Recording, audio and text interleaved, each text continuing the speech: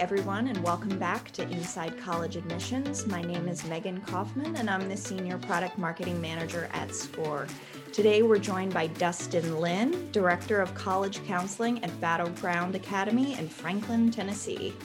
We're going to have a conversation about alternate perspectives on the common college admissions practice of buying student names and contact information. But before we dive in, I'd like to give you some background on Dustin. Dustin started his career as an admissions counselor at Vanderbilt University before transitioning to college counseling at the high school level. Dustin brings over 6 years of experience in helping students in the Southeast find and apply to the right college. Welcome, Dustin. Hi, Megan. Thanks so much for having me. We're so happy to have you here today. Our first question of today, do you think students understand what they're signing up for when providing their contact info to College Board, college fairs, universities, etc.? Yeah, I think that's a great place to start. And the answer, I think, is yes and no, because students, I think, enter into any relationship with a college or testing agency with a lot of trust there, right? They know that these are well-known and established organizations, and the information that they're receiving is within the context of that relationship, right? They know that they're educational institutions, that they're there to help and serve students. So I think that when a student provides their information, they are looking to get information and they trust that that's what they're getting. So when a student signs up, I think that it's innocent enough. They know that they want to learn more about college, more about academic programs, more about what it's like to be a student there, what's financial aid. So I think that from that perspective, they absolutely know that they're entering this communication stream so that they can learn about whatever the college is. And the same thing, whether they sign up for information from a college itself or they provide their contact information at a college fair or another entity, I think that they understand it on that basic level. We as professionals, however, know the marketing and the admissions piece that goes behind all of this. And sometimes, even to kind of counter what I just said, I had a student recently say, hey, I didn't know I was going to get all these emails from colleges by providing my email address on X test that they recently took. So I think that they expect some marketing, but I think the influx that they receive is also kind of overwhelming in that they don't know to what extent that colleges will use their contact information, regardless of whether the college might be perceived by the student as a good fit or not, to reach out to them. So the basic answer would be, yes, I think they enter into it knowing that they're going to get information, but I don't think that they know all the ways that colleges will use that information from that marketing perspective and what purposes colleges have in buying that information from them in the first place to meet their enrollment goals. That makes a lot of sense there. And on that note, why should colleges reconsider doing name buys? Yeah, that's an even better question. So I know that we're going to talk about this in a little while. So I don't want to condemn colleges and say that name buys are this terrible practice. But I think that entirely depends on the philosophy that the institution employs. And I know that a lot of institutions have a lot of particular guidelines around their outreach to students through the purchasing of their names and contact information. For instance, most universities are going to have parameters for the types of students whose contact information that they purchase and whom they will eventually contact. Those parameters can have geographic bounds, they can have selectivity bounds. I think those are the ones that are most important. So for instance, a university will be able to indicate, we want to purchase names of students who have a certain testing profile that ultimately either aligns with ours or doesn't, so that they can make sure that those students will be selective in their application pool. A lot of colleges and universities use name buys so that they can fulfill their mission of reaching students who might be first generation or from underrepresented backgrounds as well. So there's a lot of good stuff that goes into it. The part that they might want to reconsider, though, is really thinking about the ethos and the ethics of that, because I can think of multiple instances. Just recently, I was talking with a colleague. We were discussing where an institution doesn't really have many search parameters. They will buy student names, and they are really doing so irrespective of what their testing profile might be. And the institution in question is one that everyone listening to this is going to know. So it just raises the question of what's your purpose for purchasing the name of the student when you know, based on your data sets and projections, that the student ultimately will likely not be admissible or competitive in your pool. I think that's really what leads to a lot of mistrust from students and families, and what I would urge institutions to reconsider in their name buying, not to just completely eradicate the practice, but to at least be intentional about purchasing of names, because you're leading students on at that point. They become an applicant that has value for your institution on down the line as far as your selectivity level and other types of things. But I don't think it's a good practice to be purchasing names of students who you don't think are going to be a viable candidate in your pool. So there are definitely pluses and minuses to this. And again, I wouldn't be an advocate for eradicating the practice of purchasing names, because I think that there's some real good that can be done. And again, students get to receive information from colleges as well that they might not have ever thought about. But as far as colleges not being judicious about the types of students whose names they're purchasing, and sometimes erratically just emailing students because they were able to get their name from a different search, that's what really should be reconsidered in my mind. To play devil's advocate here, this is something that has been standard practice for colleges for a long time. Where's the harm?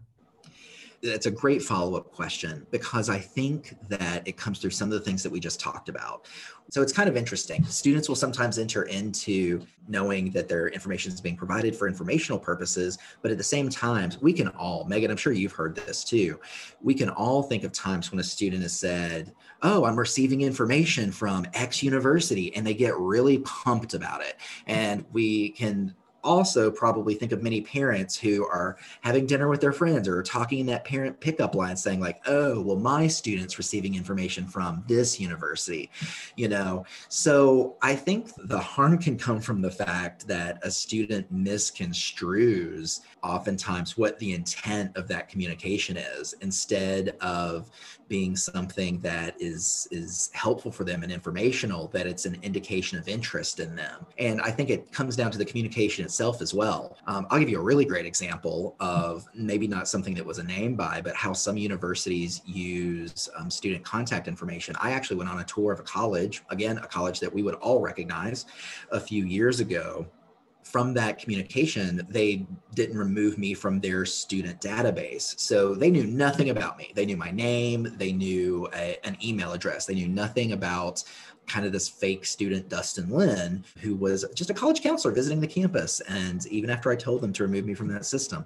But later on, I received an email from the dean of that school that said, hey, based on what we know about you, we want to know more. And we think you'd be a good candidate for our school. And you know nothing about me or any other student. So I think it comes in the messaging there too. So I think that it's been going on for long enough that colleges are just on autopilot. The thing, though, that I think is redeeming about it, and why you're right to play devil's advocate here, are some of the practices that I talked about earlier. So many colleges genuinely use the service to be able to identify great students who would thrive at the university, who would have a chance of admission through the applicant pool, who would otherwise might not be thinking about that college in the first place, right? Like, that's the point of student search from both the student's perspective and the college's perspective. We also just have to accept the fact that colleges have to make their class. They have to make sure that they're receiving applicants from qualified students. They have to have a certain number of students on their college campus.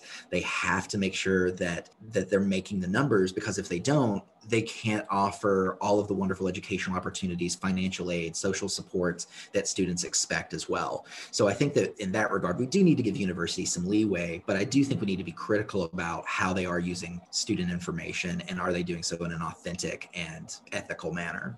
It's a really powerful reminder for our college audience there to really think about the student and parent perspective. What is their interpretation of the messages they're receiving and what they mean to them?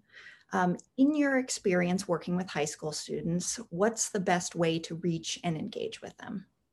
Yeah, I think that students are a bit more savvy than we might give them credit for. It's interesting. I'm talking about, hey, they might not know what they're signing up for, but they know when folks are being authentic with them and when it is marketing hoopla, right? So even in the case of the example I gave where they reached out, said, hey, we're interested in you. Students aren't dumb. They know that, hey, what do you know about me and what do you not? So I think that it's really important that when colleges reach out to students, and I think that the traditional modes of contact are perfectly fine. Email, social media is something that we've used a lot in our college center. We know that other schools and higher education institutions are using social media as well. I think that regardless of the medium, though, it's about how you reach out to students. Are you being authentic? Are you meeting them where they are? Are you giving them resources and tools and perspectives on your college campus that actually speak to where they are in their development and what they want to know? Or is your messaging more driven toward trying to convert them to an applicant? So I think that the important thing in when to reach out to students is just to be authentic, understand that they are quirky, fun, dynamic, diverse young people, and speak to those differences and kind of that multiplicity of experience that they might have in an authentic way that is where they are, instead of just communicating with them from the perspective of, hey, apply to our institution because we want your application. I think that authenticity piece is so crucial for really engaging and converting students all the way through the admissions process. From a data privacy perspective, what other things should students and their families be mindful of during the college search process? Absolutely, because it doesn't just rest with colleges, right? There's so many other entities. The first thing that comes to mind is actually in the financial aid process. So when students apply to college, many of them will also be seeking need-based and financial-based assistance as well as merit-based assistance, right?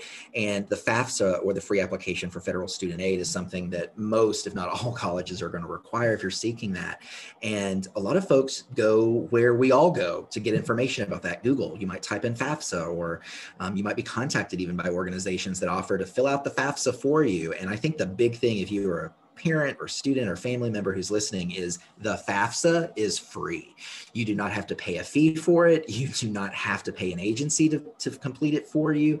And I think that intersects with the data privacy piece, because these folks are already trying to turn a profit on something that's free for you to do in the first place. So I would just be cautious about releasing personal data or your financial data to these folks who are filling out something that there are tons of resources for you to be able to do on your own with it, or with the assistance of a counselor, if you are in an environment where you have a supportive college counseling or social emotional counselor at your school, or someone who can support you with that. So definitely in the financial aid world, there are lots of great ways to connect and share your information, even with the university itself. Always reach out to their financial aid office. But if you ever see an email from someone offering to fill out the FAFSA for you or for a fee, or if you see that on your online research, that is definitely abort, get out of there, no bueno. And then summer programs as well. We talk a lot about colleges reaching out to students, but a lot of programs that are oftentimes defined, my colleagues will often call them money grabs, right? Because they can cost upwards of $5,000, $6,000, $7,000 to attend a summer program. And these programs are purchasing names in the same avenue that colleges do, from testing agencies and other types of places. So what happens then is a student will think, oh, I'm being invited to this really prestigious summer program. And the fact of the matter is that you don't have to pay to go to that program, whereas you could recreate another experience somewhere else. And I think the important thing to take away there too is just be a consumer, regardless of whether it's a college, a program, someone from financial aid reaching out to you, is that once you provide that email address to College Board or to a college, you really should make sure that you're following their privacy policy. It's one of the reasons that I love being a partner with SCORE, is that they take such pride in making sure that they safeguard student data and they don't share it inappropriately with outside third parties. And when you're providing it via a testing agency, you don't know oftentimes where that goes. So just keep a keen eye on what information and contact you're receiving from those third parties. That's really insightful information for our families to consider, as well as all you shared today for our college listeners to keep in mind. Well, that concludes our conversation with Dustin. Thank you so much for joining us, Dustin, and we appreciate all of our listeners as well. We look forward to chatting with you again soon.